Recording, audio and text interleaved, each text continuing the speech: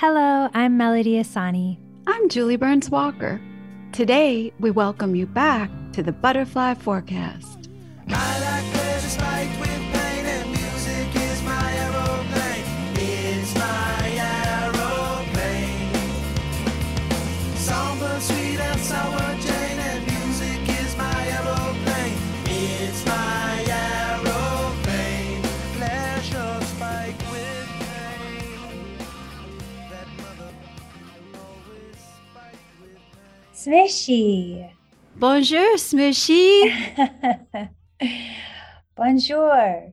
How's France? I am in the south of France. Gosh, it's so nice. I'm actually in the countryside and I've never been here before. And you don't really realize how much you're carrying in the US right now with all that's happening until you're away from it.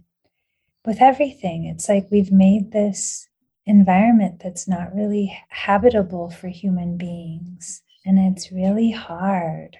It's really hard. It's like, I feel like I have to eat like special foods and have a special diet now because I've become so sensitive to all the like crap that they put in what used to be just normal food. And I have to have so many like mental health supports and different kinds of things just to feel normal, just to be able to show up every day. You have to do so many things. That is so true. I feel the same way. I mean, I'm aware of it, but it doesn't mean that I recognize on a daily basis what I can do to strip it away all the time. Like you being where you are, you have that privilege of it. It's so evident. You're like, this is real life. Yeah. I mean, it's such a trip. It just makes you hyper aware of all the things that you have to do back at home to just be. It's like just to get to the point so that you can be available to work or to be creative or to do any of that stuff. Whereas here, I feel like I just wake up that way. You don't have to make it happen. Yeah. The food is all fresh. It's grown locally. There isn't a bunch of crap that's done to it. There aren't like a million phone lines and electrical lines and poles and technology just running through every single window. It's just like your body just sort of adjusts. And so you feel different there. And do you notice like the people around you equally? It's not just you because you came from the States. Yeah, well, I haven't actually interacted with a lot of people outside of who I'm with.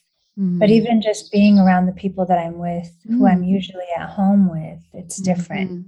You know, people aren't on edge or it's different. Everybody's sort of like let their guard down in a way, or is just being able to relax. Because for me at home, it's so hard to even relax. Exactly, because timing. I mean, you all are not under the gun of your schedules and trying to fit things together so you can be together. You just have time to be together. I think that all brings different awarenesses as well. Topics are different. Your connection is different. It's easier. There's more flow. Yeah. I think also just not being so tapped into the news, like the constant breaking news of disaster happening everywhere. But which is, I guess, really the inspiration behind this talk today, because since our last podcast, so much violence has occurred. I mean, like we've been talking about it. It's so much. I mean, the school shooting recently in Texas, it's just like, I feel like things like that literally take me out for days. It takes me days to recover from just like this heavy weight of like, what are we doing? Something so easy to fix, so easy to fix. Why are we making it so complicated? Why? But then also on the flip side of it is that why is death our only incentive to want peace? Yeah, like how many children have to die before we change gun laws? How many would it take? This isn't enough. these precious ones weren't enough. What about the ones before them? That's not enough. So the numbers keep growing and the violence keeps growing. I think that question that you're asking is also really relevant to like our season on our podcast dedicated to the quest for world peace. Like, how can we even talk about world peace for the very same reason that we can't talk about gun laws or talk about mental health issues or talk about what we're doing to ensure that peace is our established standard. It's our mode of operation. We have zero tolerance for anything that isn't oriented towards it. Why is that so hard? How much violence will we accept before we say enough is enough? Yeah. Have you come across anything like this in your work about why we're like this? Like, what is it? What's the clog? You know, Smishy, one of the patterns that I have been aware of through my work is a really core awareness about human nature and development. And it may sound wild, but what I have noticed is, I've shared with you before that the human central nervous system of the brain is formed within 3 hours after conception takes place. So I know we know this scientifically, we know this in medicine, but we haven't looked at the implications of what does that mean that we have our central nervous system, the ability to take in impressions. We know through our mother's chemistry, her feelings, her thoughts, her perceptions, everything about the world through our mother, we know. So that's understanding at the beginning.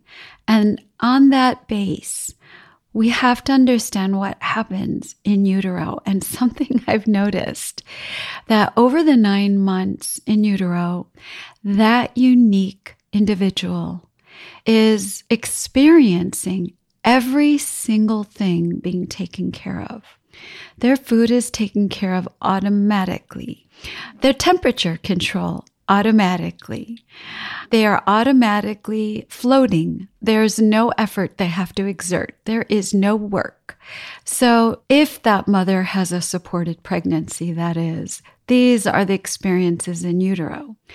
If the mother is not supported in her life or worse, undervalued, undersupported, not shown love, respect, kindness, then that is that fetus and then later infant's experience of reality.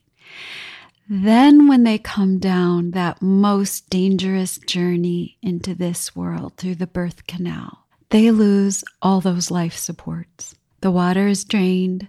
They have to use their lungs for the first time. The food is stopping. Their blood sugar is dropping. They don't know what's happening. The light has shifted. It's dark. They're dying. They're dying to the world of the womb. And only then are they going to have to actively act on their own behalf, make their own choice, to breathe, to cry, to speak out, to say what they need. And what I find fascinating is the perception that happens at that moment of birth. Most adults still live by that credo. And so there are people who are like, it's not fair. Life is so hard. It's not fair. I'm supposed to have everything happen for me. I'm supposed to have this and comfort and love, and it's supposed to happen automatically. I'm supposed to just show up in life, like blink my eyes twice, and the world's supposed to go, wow, you're amazing. Wait, let me get you your food and your drink, and I'll, cuddle you, and I'll put a blanket on you, or, oh, you're too warm, I'll take that blanket off. Whatever it is in life. And the metaphors that come from that, we are not letting go of the fact that everything is provided, but we have to choose it and work at it, including peace, safety, security, cooperation. And if we keep blaming what we didn't get, it justifies our acting out in a variety of ways.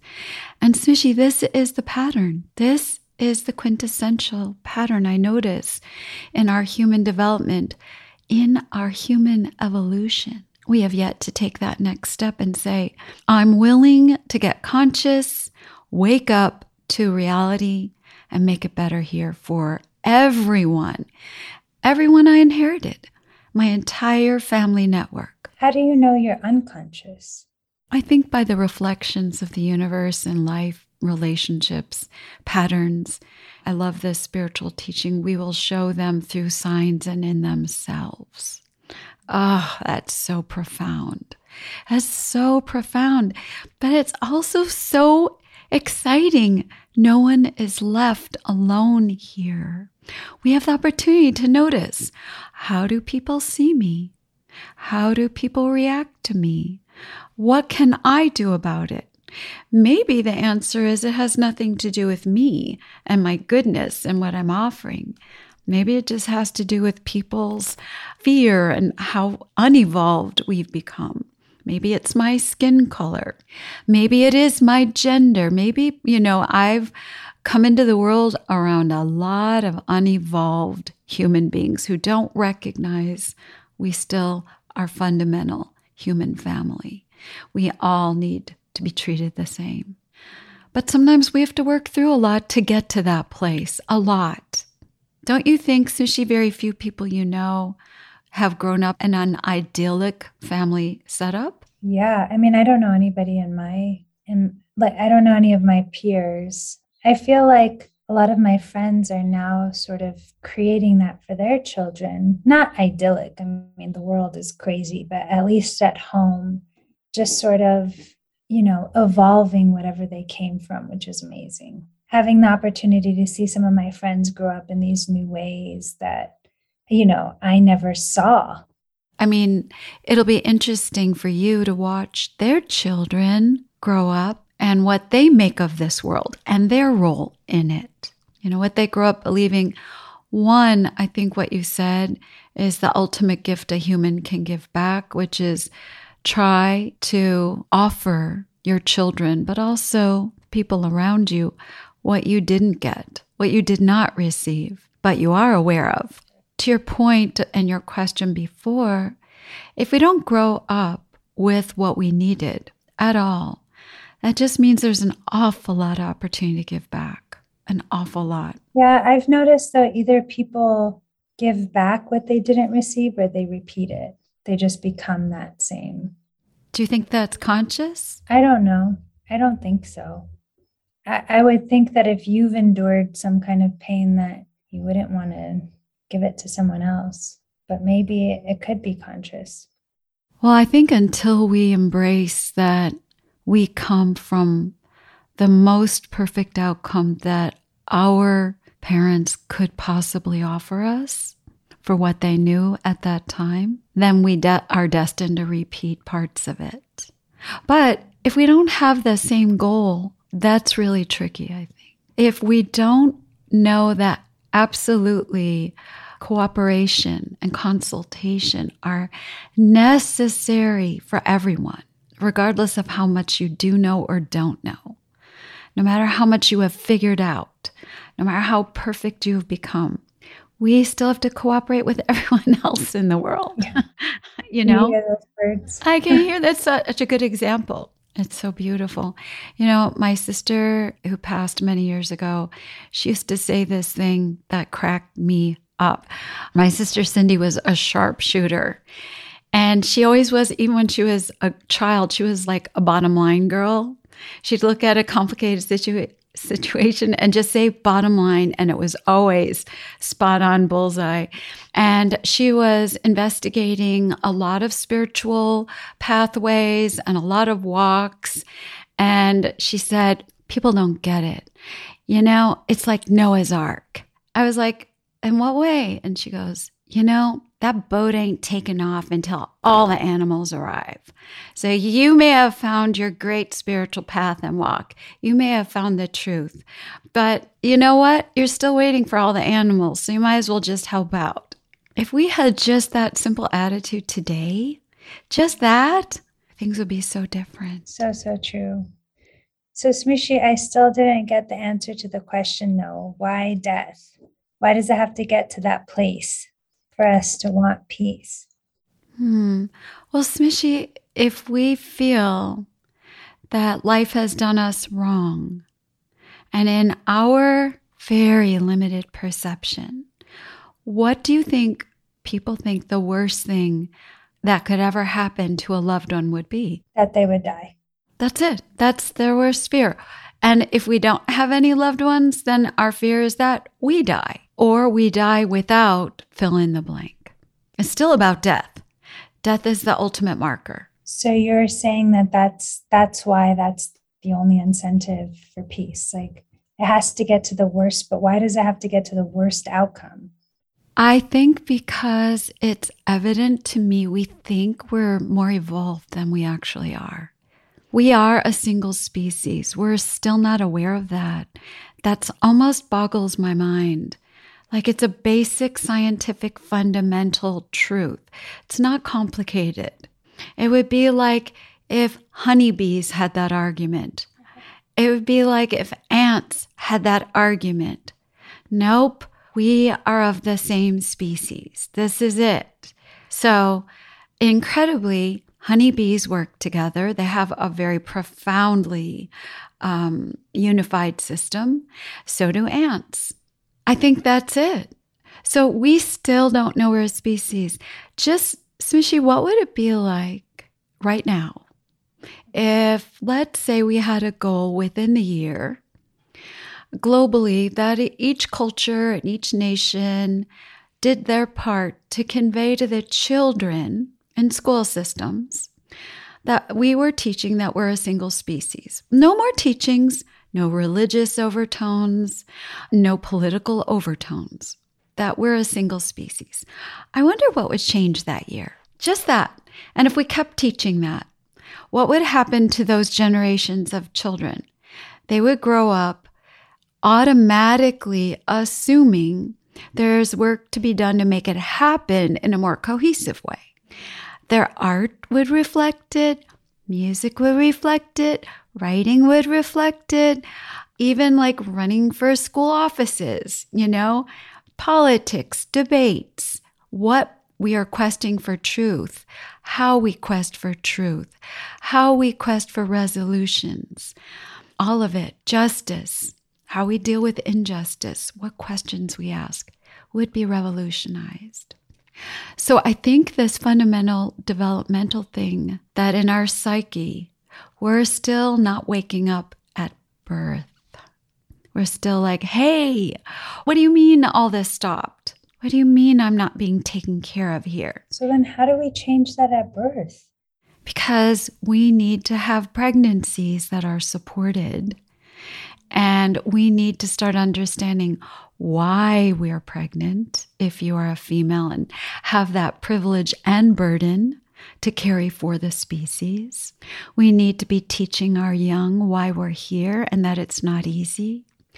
And we need to take like a living example of connecting with people who seem different than ourselves and make it a commonplace, normal interaction and find ways to get through tough times.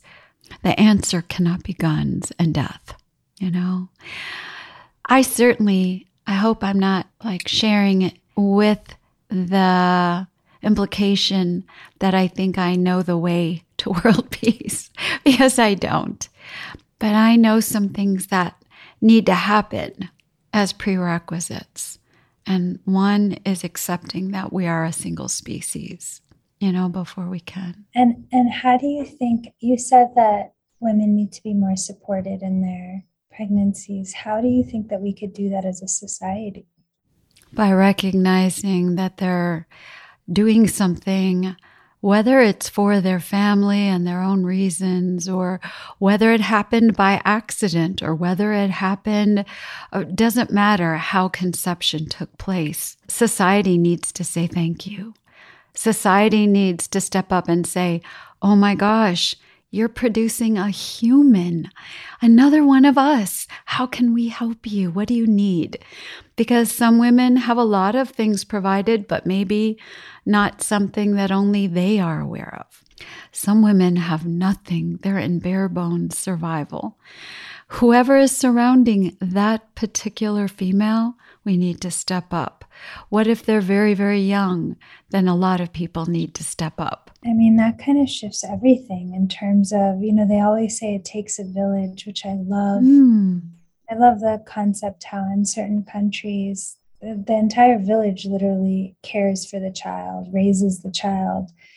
But even before that, like even before the child is here, just like you said, at the time of conception, just figuring out how to support that is so incredible. And so, the more isolated we've become, that really means to me the scariest thing that could ever happen is when we are disconnected from that reality, our reality, and a higher reality. That we didn't actually create ourselves. We didn't create the planets, the stars, the solar systems. We are not the highest form of energy here. We're not the highest life form. And once we take our place, I think we have a very different way of interacting with each other. And so I think then looking at the female aspect of the species, my gosh, how different females would be seen. And, I think that the pitfalls that we have to start addressing of being a human being is believing the stories that we inherited about ourselves and about others. And those stories get triggered the minute we experience lack, the perception of lack. Can you talk more about that? Well, I think that we're so ill-prepared for pain. And I think we're even less prepared for emotional pain. So, like if you witness 50 little children and watch them, each one in a row, like give each one a cookie and then take that cookie away from 50 children. Watch their reaction. You will see 50 different reactions. One might just hold it together and just be like, what happened? The next one might cry bitter tears like the end of the world has happened. Who was doing that? I think it was Jimmy Kimmel or somebody was doing that. Like, oh, really? Videos of where parents were pretending to eat their kids' Halloween candy. Oh, yes. Mm-hmm. And it was just that. It was like certain kids would just lose it, like lose their minds. Other ones would just hold it together. Other ones would just like try to process it and be like, but that's really mean. You weren't supposed to do that. Or it was so sweet.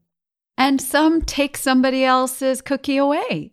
Someone took mine, I'm taking yours, and someone else will go and take as many as they can. Makes sense when you're 5. Yes. But what if that part of us never evolved?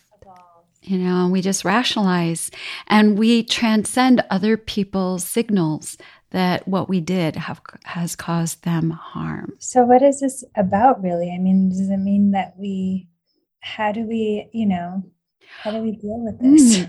Well, because we think suffering is the worst thing that can happen to us or our loved ones. And then we take that to the furthest conclusion, death. But suffering... That's not the worst thing. That's not the worst thing. Being disconnected from our species' purpose to actually, that's the worst thing, because we will all be obliterated. If we cannot work together, we think, it'll just sort of freeze frame here as a species. But look, we've been progressively getting more violent, worse and worse. So can we not see the end of the story here? What happened to the civilizations of the past? They all thought the same thing as we do. rationalizing why we don't need world peace yet, why it's too difficult, why that's complicated, why we are not politically placed. It really won't take politics. It just takes the right people to have lost everything precious to them. That's what it will take. Because then everyone else's children are just as precious to you as yours. Smishy, what do you think would take for us to attain just that awareness? To get what kind of awareness? That we are a single species and we have to work towards peace every day. I really don't know. I mean, that's kind of the question I ask myself every day. Which is what? Is that what, like anytime something like when this shooting happened, I was like, what is it going to take? What is it going to take? I mean, when I think about it, it's 50 lawmakers, 50 people in Congress that are upholding this gun control, this gun law, like making guns, stopping something as simple as like background checks to go through. 50 people. Mm-hmm. When the majority, like they did a poll of Americans, and 90% of Americans wanted background checks. So it's like we're being held hostage by 50 people. Who are they? Why? How are we allowing this to happen? So I ask myself that a lot, like what will, not just what it will take, because I guess those 50 people have over and over shown us again that whatever incentives they're receiving from the law not being changed is greater than people dying. What will have to happen to them? And why does everybody else have to suffer? And how do they get into those positions of power? And what kind of thinking is behind those elections? Yeah, I guess the difficult part for me is because, I mean, we're all around like-minded people. I mean, I live in Los Angeles. It's a little bit like a bubble in a lot of ways. Like everybody around me sort of believes the same general kind of thing. So for me, it's trying to get out of that and think like, what about these people that don't think like me? Or who are these people and what will it take for them? I feel so disconnected from those humans because I just don't understand how you could put profit over people or power over people. I think we're a long way from changing our political structure. Of course, the miraculous changes that would have to take place there would be, just as you said, the impact would have to hit those 50 members of Congress individually, personally, so that it's not philosophy that they're living by, but reality. And, what I always hear when I'm listening to speeches of politicians is the explanation, there's the promise of working towards something, but always clarifying we're not there yet. So it's still saying the real message is we can't do this yet. Right. And so that's why I don't think that changes will happen from the top down. I think they'll happen from the grassroots up. And when enough people feel change is imminent, that's what makes changes happen. But I love, in the work of Dr. Joe Dispenza, I love his understanding of us reaching critical mass as population, as peoples, has to do with our way of perception, our way of feeling, thinking, knowing about what we are versus what we are not, and knowing that change is possible right now. So we change within ourselves. And he makes this comment is so beautiful that, we've had our martyrs in history who have died for this. Do we have to keep dying for transformation of a society? What would happen if the society transformed instead? And so this is the real quest. I love that. I love it too, because when you hear it, there's truth. We can discuss things based on conjecture for days on end, That's why people can and do pontificate. But when you hear truth just once, you recognize it. You feel it. Even if you don't agree with it sometimes or it wrangles you, you know it. That is true. Sushi, do you feel like the people around you that you speak of in your bubble of like-mindedness, which, by the way, sad that you have to call it a bubble. It's too bad that it's not like the environment, the stratosphere. Bubble seems rather small. But do you think that there's consciousness around what does it take? Like, is there a common view about what it does take? I know there's a common view of what's unjust. I think the consensus is that it's got to burn down and be rebuilt. But nobody knows what that looks like. But I think it's just that this isn't working. So what will?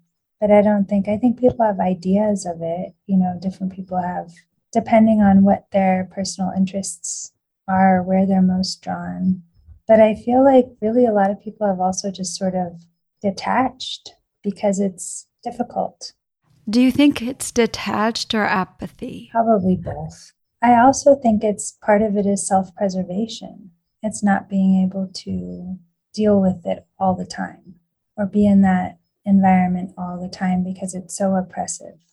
Yeah, we do have to stay aware, but that doesn't mean we have to swim in it. Yeah. Well, I think that's a real art by itself. Yeah, that's what we were saying at the beginning. It's like just to be present, it's such an art. Like eating the right foods that allow you to do that don't put you to sleep, that don't put you in pain, that don't make you numb. Doing whatever exercise you need, or just giving yourself all the things, or speaking to the friends that make you feel like yourself, or being a part of the communities that really feed you, having the spiritual practice, whatever it is, having like the 12 meditation apps on your phone. It's like all that stuff, just so that you can, just to be present, just to be there. I feel like that's what all that is doing. It's no longer, people call it self-care, but I don't even think it's really self-care. It's almost like necessity. I also think we really need to not keep death hidden. I think death and the concept of death and its inevitability needs to become actually much more in the forefront of discussion, because our lives need to be happening in the flow of the awareness that death is inevitable. So let's live our best day every day. We can do better than we're doing. No matter what we've done, no matter what's been done to us, we can do better than that. Yeah, I feel like we don't really think about it or want to think about it unless it's presented to us in a close way. Sushi, I think you said it. When it's close, when it's personal, that's when we get it. Yeah, but if we acknowledged the connection, how connected we really are, it would all be close. And we already are close. If we just... we feel it. On some level, we're experiencing the feeling. We're just not acknowledging the reality of it. Yeah, Sushi, you said it. I hope that wherever people do feel connected to people, no matter how small, even if it's with one person, if it can happen with one, it can happen with many. And I think we need to remember that. Yeah, I love that. Sushi, thank you so much for emanating all that beauty in the south of France through the podcast. We can hear the birds. We can feel it. And we're still connected. Sushi, thank you for bringing up a heavy thing at a heavy time and bringing some buoyancy to it. A lot to think about once again. Well, I shall until our next meeting on our next podcast.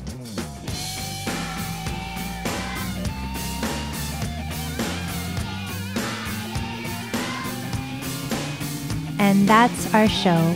Thank you so much for joining us. Thank you for joining us. See you next time.